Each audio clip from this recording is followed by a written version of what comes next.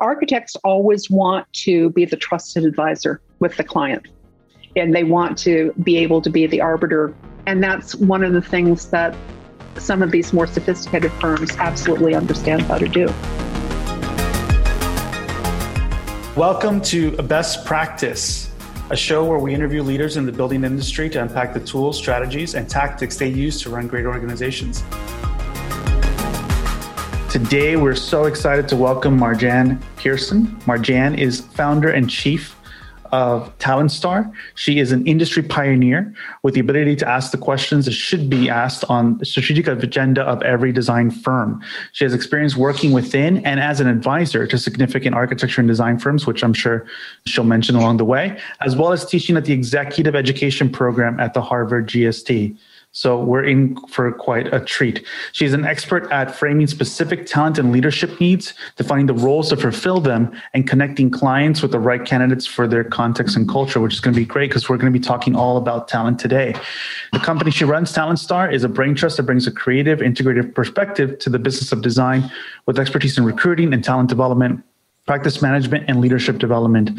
Their clients are a remarkable constellation of signature architects, emergent practices, regional powerhouses, and corporate giants in the USA, Asia, and Europe. With this, I'm also glad to be joined by my co-host, Chris Morgan from the Monograph team. Thank you all for joining us. Thank you so much, Marjan, for spending time with us today. It's my pleasure. As you know, I've been attending almost all of the sessions every Thursday, and I was delighted to be asked to be part of the program. Yeah, thank you. I'm very excited for what you're going to share with everyone today. I believe you have a presentation to kind of go over to start. Yeah, I have a few things to start with, and let me go ahead and do that. First of all, everyone, thanks so much for coming. I have a feeling that most of you know me really well. So make certain to ask lots of questions because I couldn't do what I do without most of you. So going over here this morning, the first thing every morning, I try to do the New York Times mini crossword puzzle in under a minute, which is usually possible unless there's a lot of current pop kind of stuff, which I'm not as up on. But I thought it was interesting this morning that two of the key words came from physics, which is not my area of expertise. But one, 5 across, was mass times acceleration. And then one down was work plus time in physics. And of course, today's session was called Empowering Talent in Architecture. And I thought, how appropriate, right? And no, we're not going to force anyone to do anything. However, going back to Star Wars, the real question is, how can we make the Force be with us in everything that we do? And how can we take advantage of who we are, what we do, how we do it, and why it matters in order to have a more significant influence on not only the built environment, but also our communities and our world.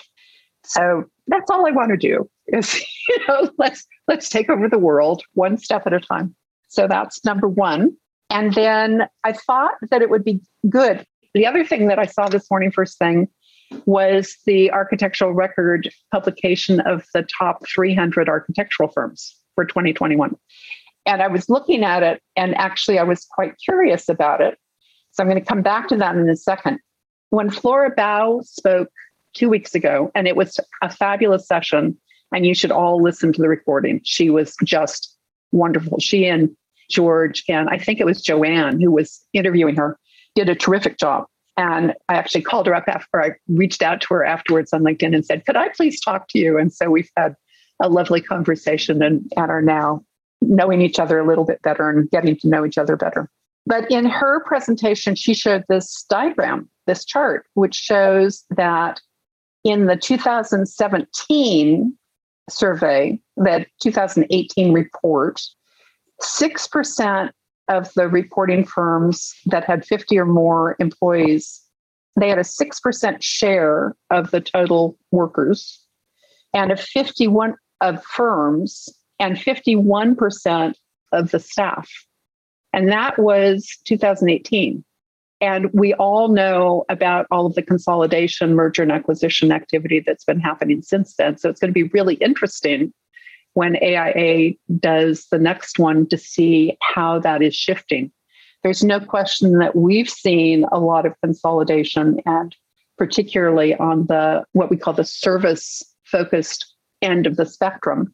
But the other thing that's quite interesting is this middle section, because one of the things that we've observed, and I'm going to flip to this one, I have a particular interest in this size firm, and probably because I've worked with so many of them and been in them.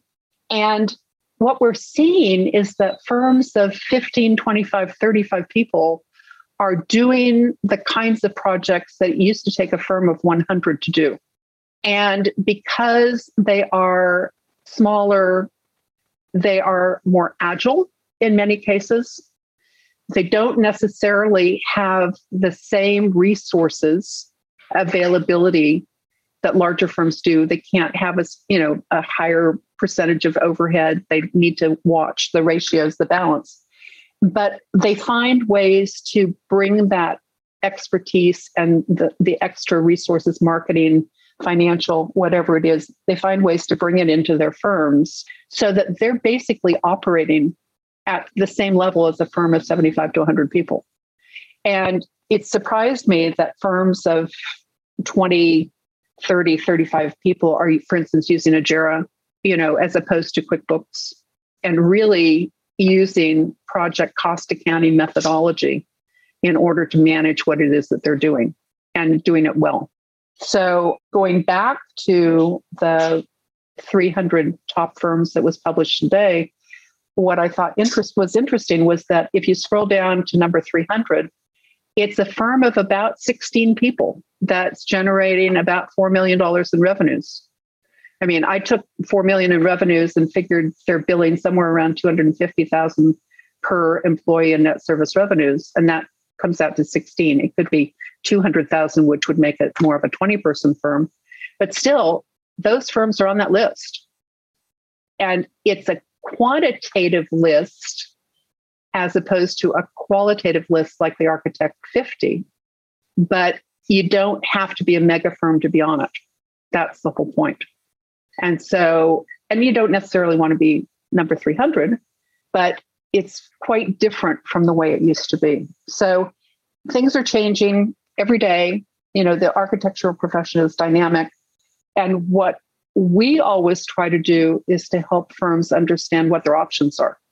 And I know that's one of the things that I've liked about Monograph as well, because you basically came in with a product that would give firms options that they didn't previously have in an automated and digital fashion. And of course, now you're developing these programs on best practices and future strategy that will be beneficial to firms of all sizes. When I was talking with Chris and George, I brought this up. This is actually something that Paul Nakazawa developed as part of his consulting and teaching in the professional practice course at the GSD. And we've been talking around these different things, and he put it into, we had actually started talking about extended venues when Rem Koolhaas was writing books about retail and looking at not just at working with a particular client, but looking at the concept of what business the client was in and the larger extended influence that a design firm or design thinking could have. And he originally did this in the context of the economy, what was happening in certain points in time. And so, at the core of architecture is the craft, the master builder, the object, the creation of, a finely tuned, beautifully designed and beautifully constructed and functional object that the client will love from the time they walk in the door. What happened over a period of time, and certainly in the 50s and 60s, craft was at the center of most firms' raison d'etre. What happened in the 70s and 80s, along with changes in the profession that had to do with the antitrust legislation from the Department of Justice, which changed the fee schedules and a lot of the business fundamentals of design firms. The other thing that happened was the development of marketing and adoption of marketing for professional services, because up until that point, most everything we call marketing today was considered to be unethical by the AIA and the professional engineering services. At that point in time in the mid 70s, architects couldn't discuss a fee with the client until the client had awarded the commission. And if you were to send out, I actually know a firm that in the early 90s sent out a postcard announcing that they had won a new project. And they were called up in front of the New Jersey AIA Ethics Committee, and they were fine. But at that point in time, there were people within the New Jersey AIA who felt that mailing out something about a new project was unethical behavior. So this development of specific expertise occurred at a time when it actually became possible to begin marketing it, to begin talking about it, to begin using it as a distinguishing characteristic, a differentiator in talking with clients and encouraging them to select your firm for a particular project. And as a result, firms began developing different silos of activity, different key people, different combinations of people in their models that would allow those people to be front and center with the clients and also to be ahead of the client in many ways, which meant building relationships and building knowledge at the same time. Strategy has always been part of design and design thinking, but as a component, as a paradigm, it really became important in the 90s. And we saw it with the market leader firms, HOK Sports, which is now Populous, that actually knew more than their clients did about how to design a successful downtown baseball stadium, because their clients would only do one every 20 or 30 years, and they would be doing them all the time. So they were able to understand the strategy behind it and to assemble a team of collaborators that were not necessarily in the design business, be financial, economic, social, political, whatever it was, in order to help the client create a total project, not just an object. And certainly we saw it in the workplace market, which had not been called the workplace market, which was named by Gensler. And Gensler started with bookmarking of law firms, of information about the design of law firms. And from that, they have become an absolute powerhouse of research, information, strategy. Workplace strategy became its own subset, and there are strategy elements of many different market sectors now. But it was really at a point in time, and then firms had to adapt to that because they had to compete against firms like HOK Sport or Gensler in whatever business the client happened to be. Issues is another really interesting one because there's so many issues that are part of every project.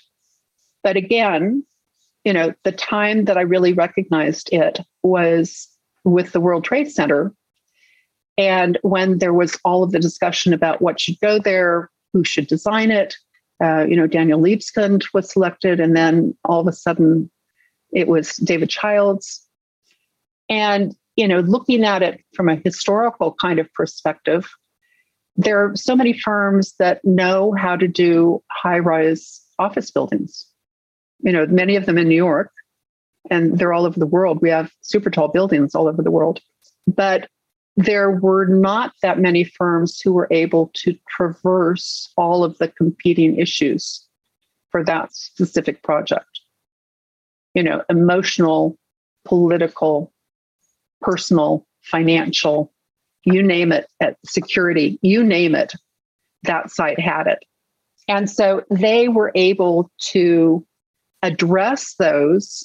And of course, it didn't hurt to know the developer, to have a relationship with the developer.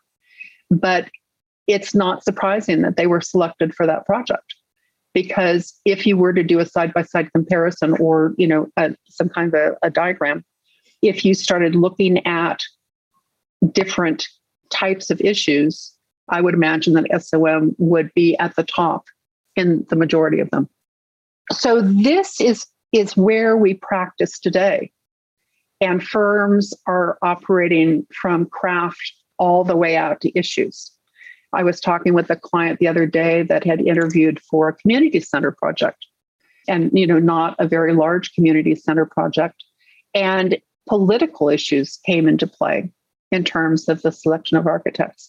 A couple of days later, I was talking with someone else or I was reading something about third location workplaces. So like WeWork, but the rise of the business of creating alternate work locations that are not traditional offices. The hotels are doing them, restaurants are doing them, all kinds of things are doing them. And what do people want in a space where they want to go and work? And that could very easily be put in a community center. So was that even part of the conversation? It's an issue that might have been leveraged, and perhaps it was. I don't know. I wasn't there.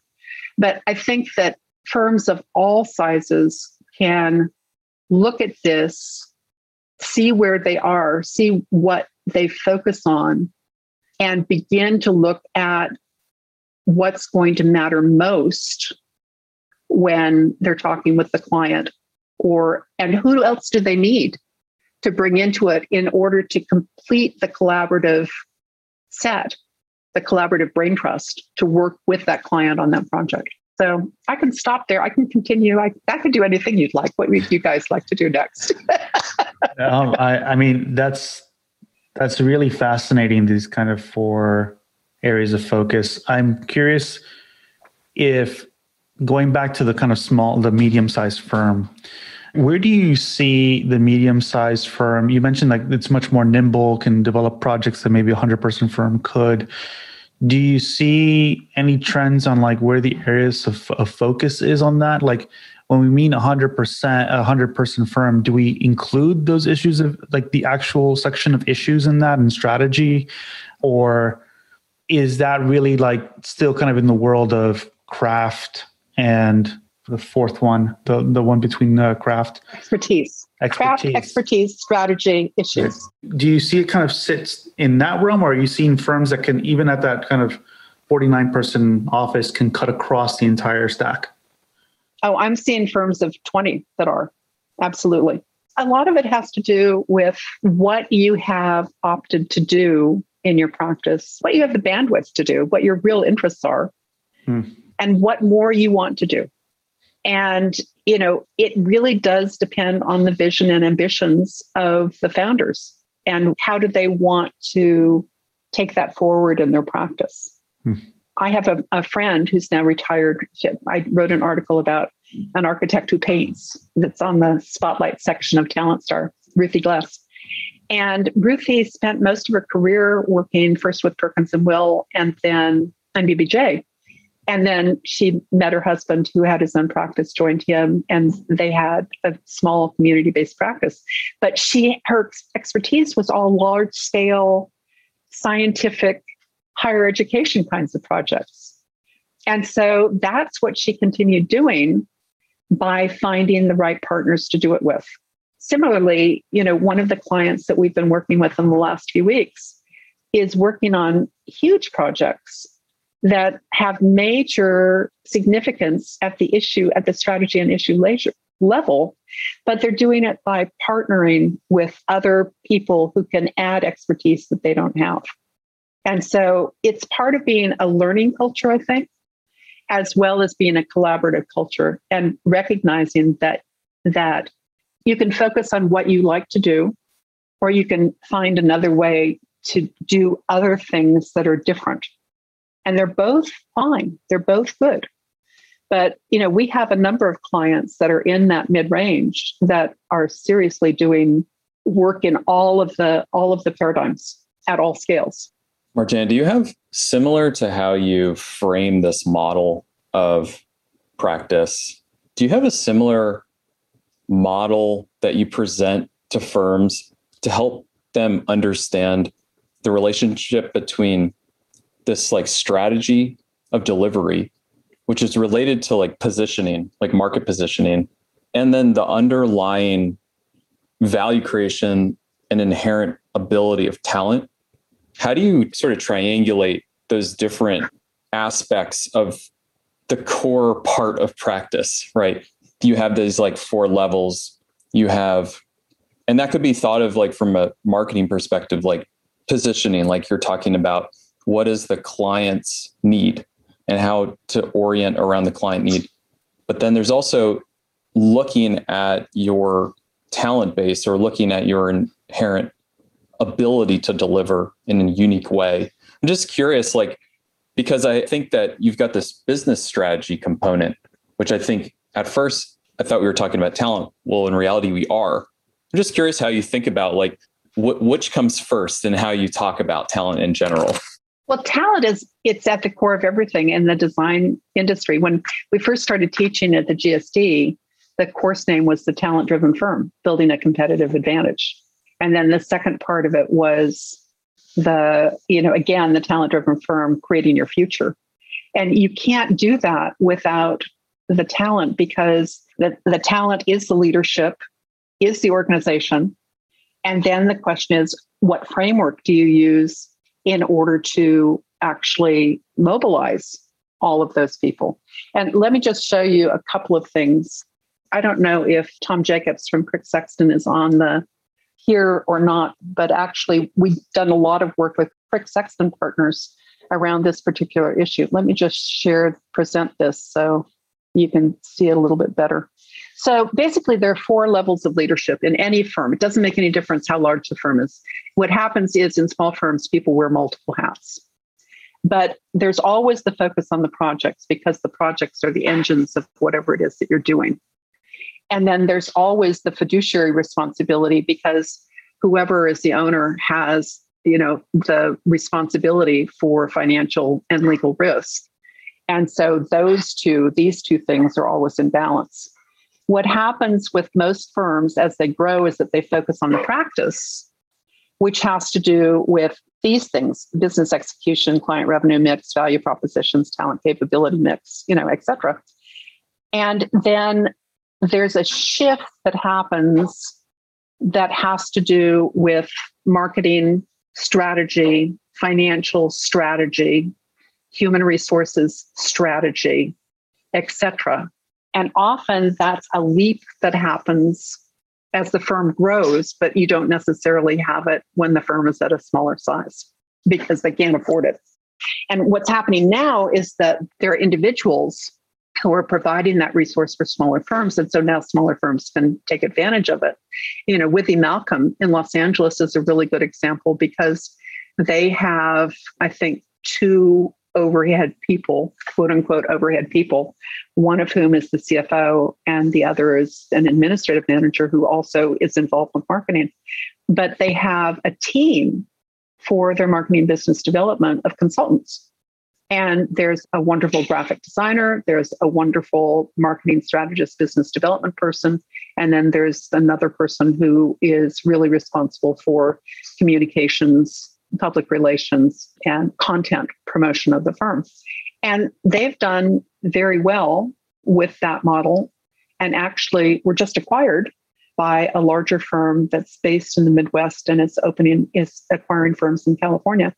And my understanding is that the team that Withy Malcolm assembled is going to continue with the new acquiring firm, because they are very successful at what they do, even though they aren't full-time people, So that's an example of how firms can take advantage of talent in ways that doesn't have to be employed in a 40-hour work week model. The other thing I was going to show you is that in an org model, and this is what most small firms look like, where there's a founder or principals, and then there's someone who's responsible for the marketing stuff, and there's someone who's responsible for the operations stuff, and the financial may be done outside as opposed to inside, or it may be in one or the other of these positions. And then there are project architects or project managers who take responsibility for projects. And then there's a core group of projects, as I said, the vehicles that are creating the business for the firm. And then typically there's a functional role that crosses with the project architect, project managers, to make certain that everybody is using the same technology, What do they need? How are they doing in staffing? How are they doing in terms of project performance and profitability and all of those kinds of things? And that's a typical small firm model. In 1998, I was reading a Harvard Business Management article, an interview with James Bryan Quinn, and he was talking about the Starburst organization. I looked at this and I thought, this is how design firms are organized. It's not the clients want to see the hierarchical chart because they want to know who reports to whom and who they get to talk to in order to get things solved. But this is the way design firms actually operate. And, there's the central core competencies of the firm that are allocated to project teams or studios or whatever your organizational model is. And then, when there's a new operation, new project type or new client or new location or whatever it is, there are resources that are delivered out.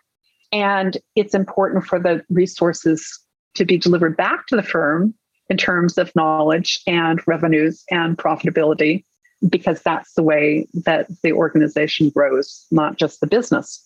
The challenge of this is that there's no communication. Everybody's separate. This is for a management consultancy where there wouldn't necessarily be collaboration, coordination, communication across the various consultants. But in design firms, that's not going to work. And, then I showed you the small firm model. This is what happens in design firms, that you move into a spiderweb organization where you do have that central core competency, but now you're actually creating these nodes, and the nodes all talk to each other. You have to create an energy grid of infrastructure so that you can plug and play. About 6 years ago, I was asked to take on the role of managing director for a 100-person luxury design firm. And there was no real infrastructure. And so one of the things we said was, okay, where's the energy grid? They had procedures, but they didn't have an energy grid that all of the project architects, project designers could plug into in order to get what they needed in order to do their work. And so that's what we worked on for the next year and succeeded. This is an evolution, and this is a functional diagram that is currently being used by one of our clients, Crick & Sexton Partners now. It's an evolutionary model. It is not where we started, but it is very close to where we have come, where there are shareholders with the fiduciary responsibility. There's an executive committee that takes on fiduciary operations responsibility that's linked to an ongoing steering committee. So this group doesn't have to meet every week, because there's a commonality of membership. But this has additional people. And they went from not really having a marketing person to having a director of marketing. It was a gradual progression over a 3-year period. And they went from having a bookkeeper to having a financial manager. And again, it was a gradual progression. But it's been very, very successful. And then all of the principals are active in the performance of the work. So there's a design operations function. One of the principals sits in that role and works with the other principals and project managers. And of course, they continue to do beautiful work in the projects. So this is a way of looking at the talent that you have, how everybody's working now, and what can you do to optimize it? What can you do that will make it easier to work? How can you improve communications? How can you ensure that you have the right energy grid and the right knowledge to be able to do whatever it is that you need to do on a regular basis? And I think that that's actually one of the things that is challenging for design firms because, for many years, there was no financial information shared below the owner's level. And, if you go into other kinds of adjacent spaces, businesses like WeWorks or whatever, that's all transparent. Everybody knows what they've got to do and how it contributes to the overall success of the firm in terms of portfolio as well as economically. And Tom, if you're here, I hope I'm not giving too much information. They'll interview you another time and find out more. Yeah, I think this is mind-blowing for me. This is really great to see it all kind of laid out this way. I'm super fascinated by the transition that it takes to go from a small firm to medium-sized firm. I think a lot of small firms might look at where the organization of the medium-sized firm and not actually really know where to start in some way. Like, what is the right order of operations and which one should, either start to reorganize themselves. And I know you mentioned it was kind of like a multi-year process even to get from where maybe Kirk Saxton Partners was as a mid-sized firm already to that new organization. But there's the introduction of new roles potentially that might be intimidating. I think for a lot of small firms, it's already intimidating enough to know who to hire next in general.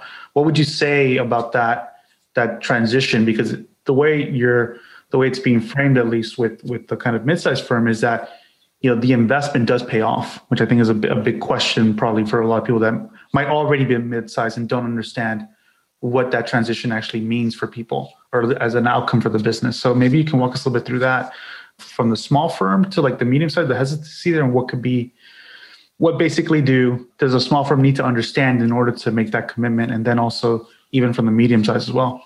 It's a good question. It's a complicated question, but it's a good question. I mean, the simple answer is change management is hard.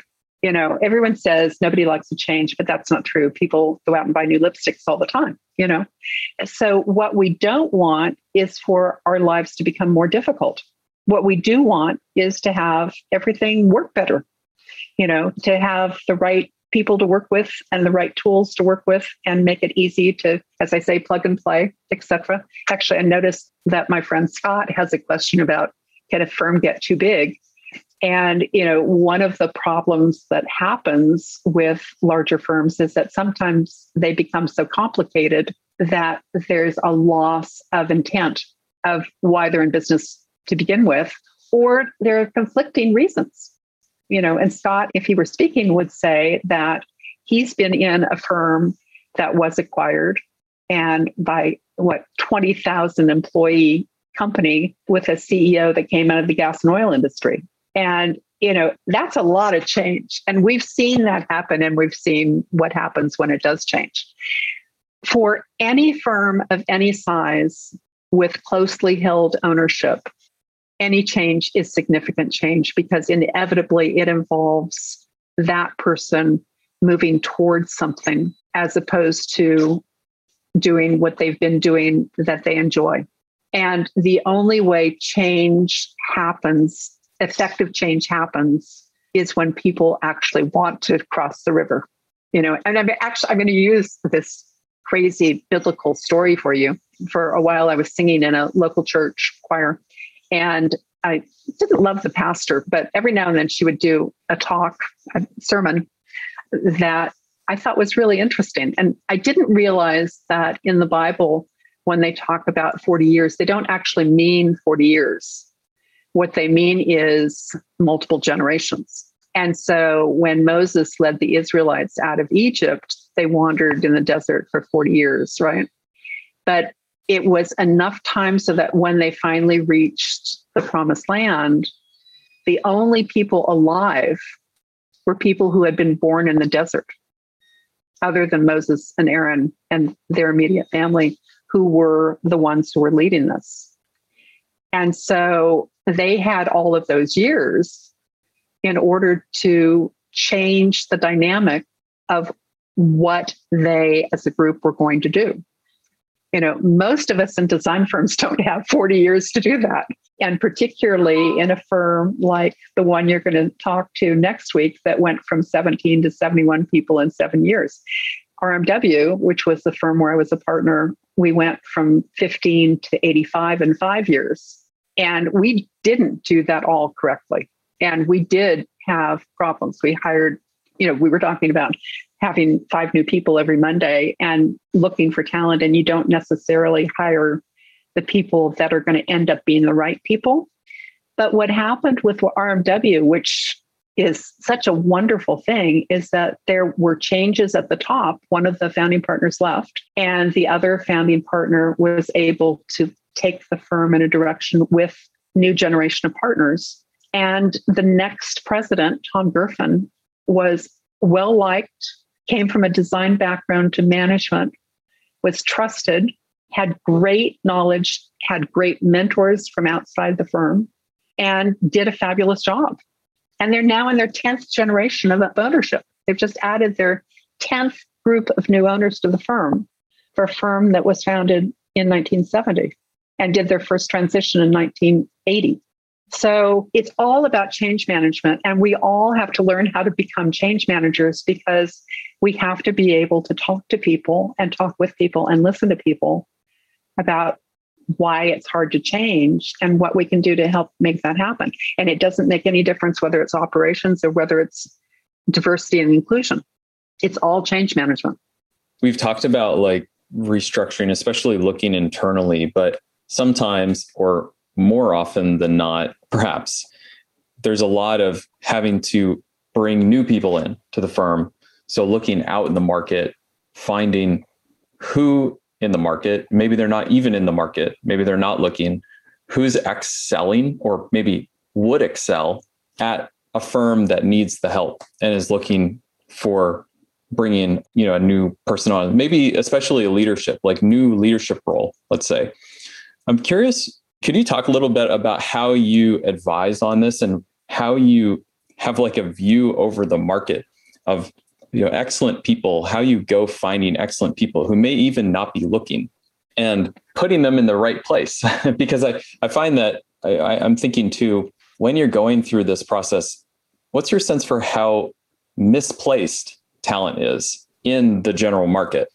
Like in terms of firms that are maybe changing too slow, where there's talent that wants to grow, but is kind of capped and needs to find a firm that wants to grow, but is looking for people to help. That's about 5 different questions all in one. So let me try and take a couple of them. First of all, ever since I've been doing this, and I've been doing it for a very long time, I don't normally, bring actual years into this, but I've been doing recruiting since 1982. And before that, I was a partner in an architectural firm, a small firm that grew. And before that, I was at SOM, where I always say I got my MBA in design firm management. So I myself have a lot of experience working within design firms, seeing different people, see what worked, what didn't, whether it's the leadership level or the talent level. I can honestly say that it has not been a winner every single time that I personally hired somebody or when I recommended somebody to be hired. Sometimes it's because we didn't do a thorough enough job of evaluating the cultural issues. And by that, I'm not talking about, what country they come from or anything like that. I'm talking about the way core values and method of approach to the work. Firms often, when they want to hire somebody in a management role, they look at firms that they see are better managed than their own. And when they want to hire designers, they look at firms that they feel are designing better than their own, without recognizing what the impact of that may be on the person or on the firm.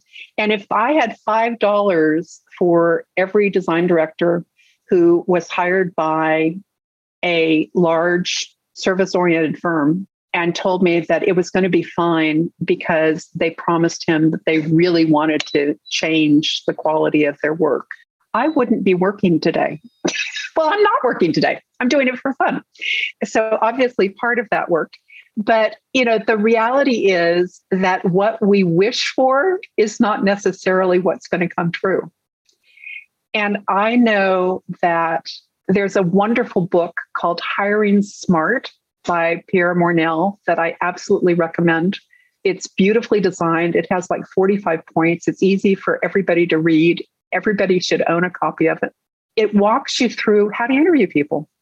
I don't understand how people can interview designers and not have a conversation about how they would design something and ask them to sketch something. I think that firms do that. I know a firm that was interviewing for directors of design, and they never looked at the person's portfolio.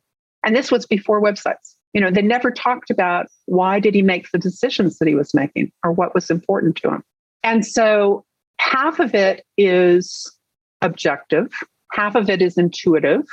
It's not transactional. It's a relationship. You have to spend the time to talk with somebody to figure out, what their modus operandi is and to figure out if it's going to work with yours. And if it isn't, what adjustments you might need to make. And I think there are some firms that do this incredibly well, where they actually have lots of interviews with somebody before they make a final decision. And there are other firms that are simply trying to get another person in the door. So as you know, I've worked for firms that have been both acquired and done some acquiring. One in particular that got acquired grew too quickly and struggled with being a firm of 90. They were ultimately acquired some time ago, much for its design, created a new set of problems. I have written about acquiring and acquired firms. The process for mergers and acquisitions has often been flawed, as you know, creating its own set of problems. Can you comment if that process has gotten to a better place currently for M&A? Phyllis is one of my best friends. Thank you, Phyllis. And you're right. You know as much about this as I do. We should have you talking. The answer is yes. And I can point to one firm that in particular is doing a really good job, and that's Perkins and Will. And as you know, they have been acquiring firms. They are very strategic in terms of what is it that they want to bring into their firm, and then what are the characteristics and qualities and portfolio and clients of the firm, and who are the people leading the firm. And then they spend a lot of time not only doing the due diligence in terms of financials, which is actually very important, but also looking into each person and how that person would integrate into their firm. And it has not always been perfect. And I don't think they would mind me saying this. A lot of people know that they've acquired, I think, 4 firms in San Francisco in order to get to where they are today. But they were also very clear about how it was working and what they could do in order to make it more successful. And their process of communication, collaboration, and development within the firm is one that is conducive to the addition of new individuals, the addition of new groups, and the integration of all of that into an existing firm. There are other firms that I've seen that say, oh, I want to open an office in, XYZ. They look for a firm and they talk and everything seems fine. And then they don't really want to be doing what that firm is doing. And actually, the best example of this is from more than 20 years ago, which was when back in the early 90s, there were 3 primary interior design firms doing commercial interiors. One was Gensler, one was Environmental Planning and Research, and one was ISD. And we know what's happened with Gensler. They've grown, as far as I know, never actually acquired another firm. It's all been organic growth.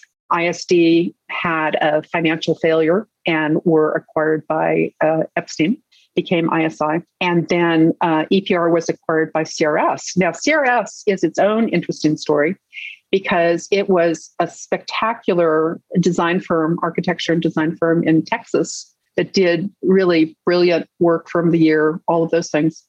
And then they started going into construction management. They started adding big engineering firms. They decided that they wanted to go into the interiors business, so they acquired EPR. And within 3 years, there was no interiors practice anymore because they couldn't leave it alone. It was different from the way they practiced. They couldn't leave it alone. And so there was about 6 months where nothing changed. And then every Monday, there was an edict about, okay, now we're going to do this, and new people being hired to implement that. And what has happened is that those firms, the leaders that left, created interior architects, studios, Wrapped in San Francisco. I mean, there's a whole group of excellent interiors firms that resulted from that problem that happened in the acquisition process. So they knew how to be successful, but it wasn't in alignment with what the acquiring firm was interested in doing. Yeah, I mean, that's fascinating how it plays out too in other industries where you have that the acquiring company leaves the company that they're acquiring alone, and branding and everything, they don't really touch it. They let it operate under its own P&L, and they're buying it for some other strategic reason. All rolls up to the main entity, but keeping it separate has also been an interesting way of preserving the talent, not only the talent, but also the culture, especially. No. There's actually an article called Managing a Disruptive Change that Clayton Christensen wrote in the Harvard Business Review that is from the 90s, that is about this problem. And it's still a really excellent article. Can we go to John Parman's question for just a second? And Yeah. of course, another friend. And John said, with regard to the practice paradigm that I was showing in the beginning, he said clients also have to figure in Paul's diagram, especially to understand anything missing in the architect's offer and potentially supplement it from the client's end. And as not surprisingly, that's a very wise comment.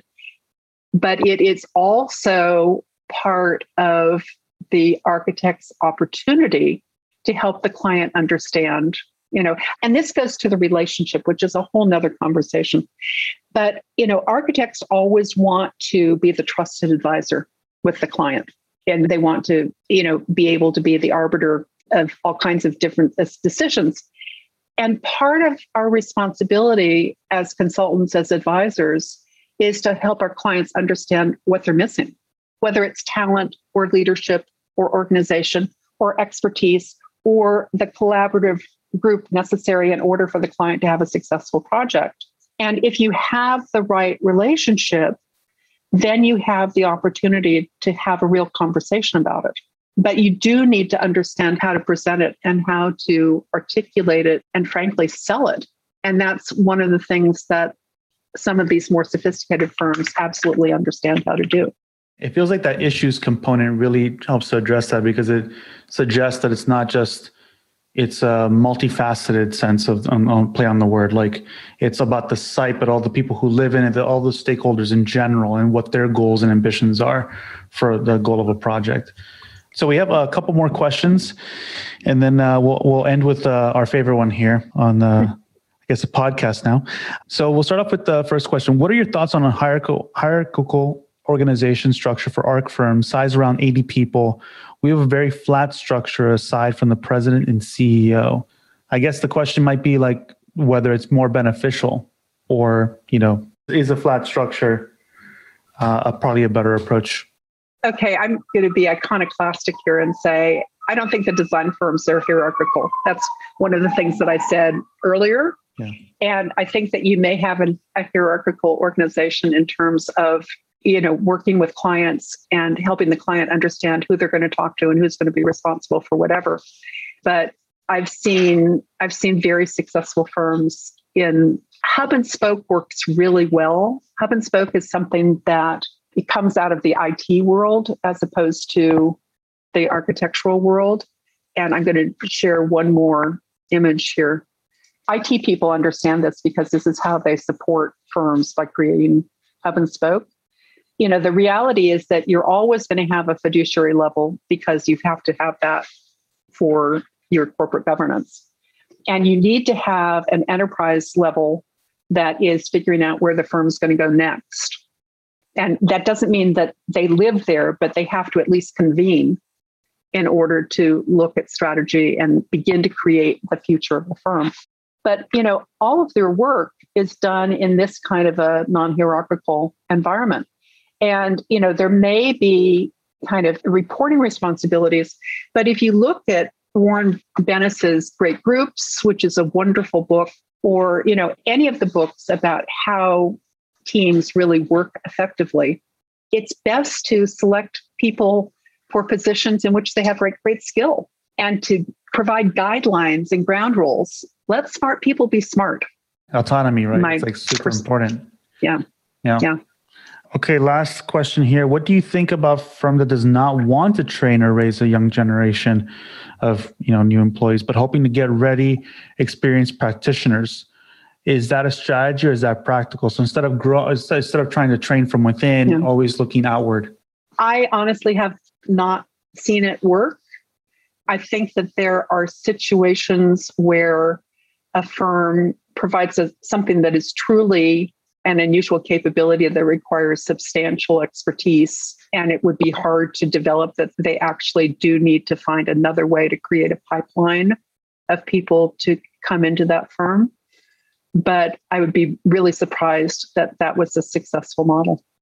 This has been amazing. I'm going to end with the last question that we always ask on here. You might already be familiar with it. What is the nicest thing that anyone's ever done for you? Well, everyone who knows me knows that I really do cry at the drop of a hat. So we're not going to go into too much detail. I just have to say, and you can hear me choking up, that through the pandemic, everyone was so nice.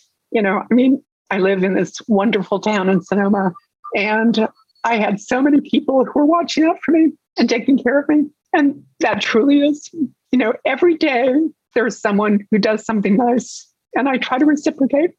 Thank you. Sorry.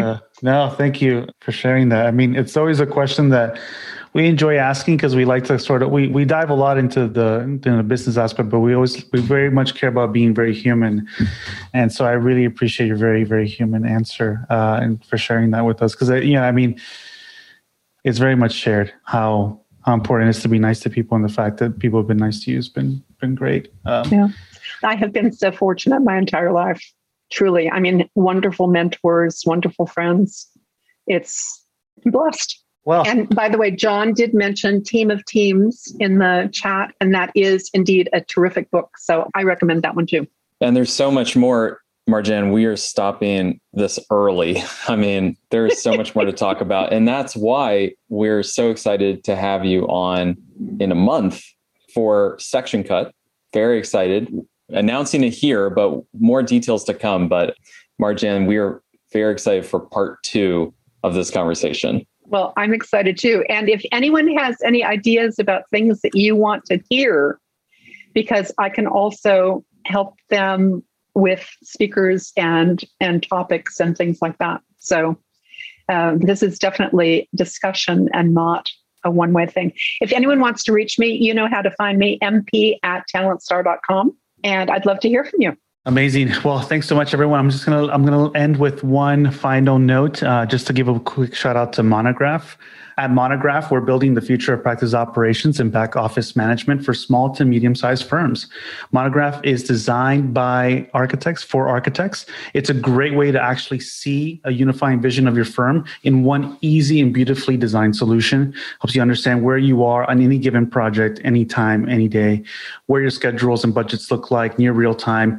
You can start a free trial today by going to monograph.com and signing up for a free trial, or you can join us for our live demos on Friday with Robert, our CEO. Every Friday, he walks through the product and answers any questions that you might have. So it's a real privileged opportunity to be able to talk directly to the founder.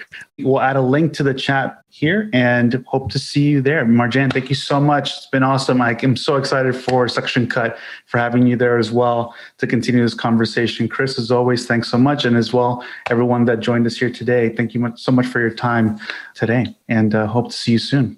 Cheers. It was my pleasure. Thank you so much. Thank you, everyone, for coming. Bye. Thank you. Yeah, we got a comment from Julia Gamelina. Wonderful talk. Thank you all so much. Marjan is amazing. Absolutely. I love Julia. Thanks so much, everyone. As I said, it's probably all my friends. What can I say? Thank you, everybody. Thanks. Thank you, Julia. Hey, it's Chris from Monograph. Thank you so much for joining us here. At Monograph, we're building the #1 practice operations platform for small to mid-size architecture firms. More than 200 practices are using Monograph today to run the business side of architecture. You can start a free trial today or watch a live demo with our CEO, Robert Ewan. Get started at monograph.com. That's monograph.com. Talk to you soon.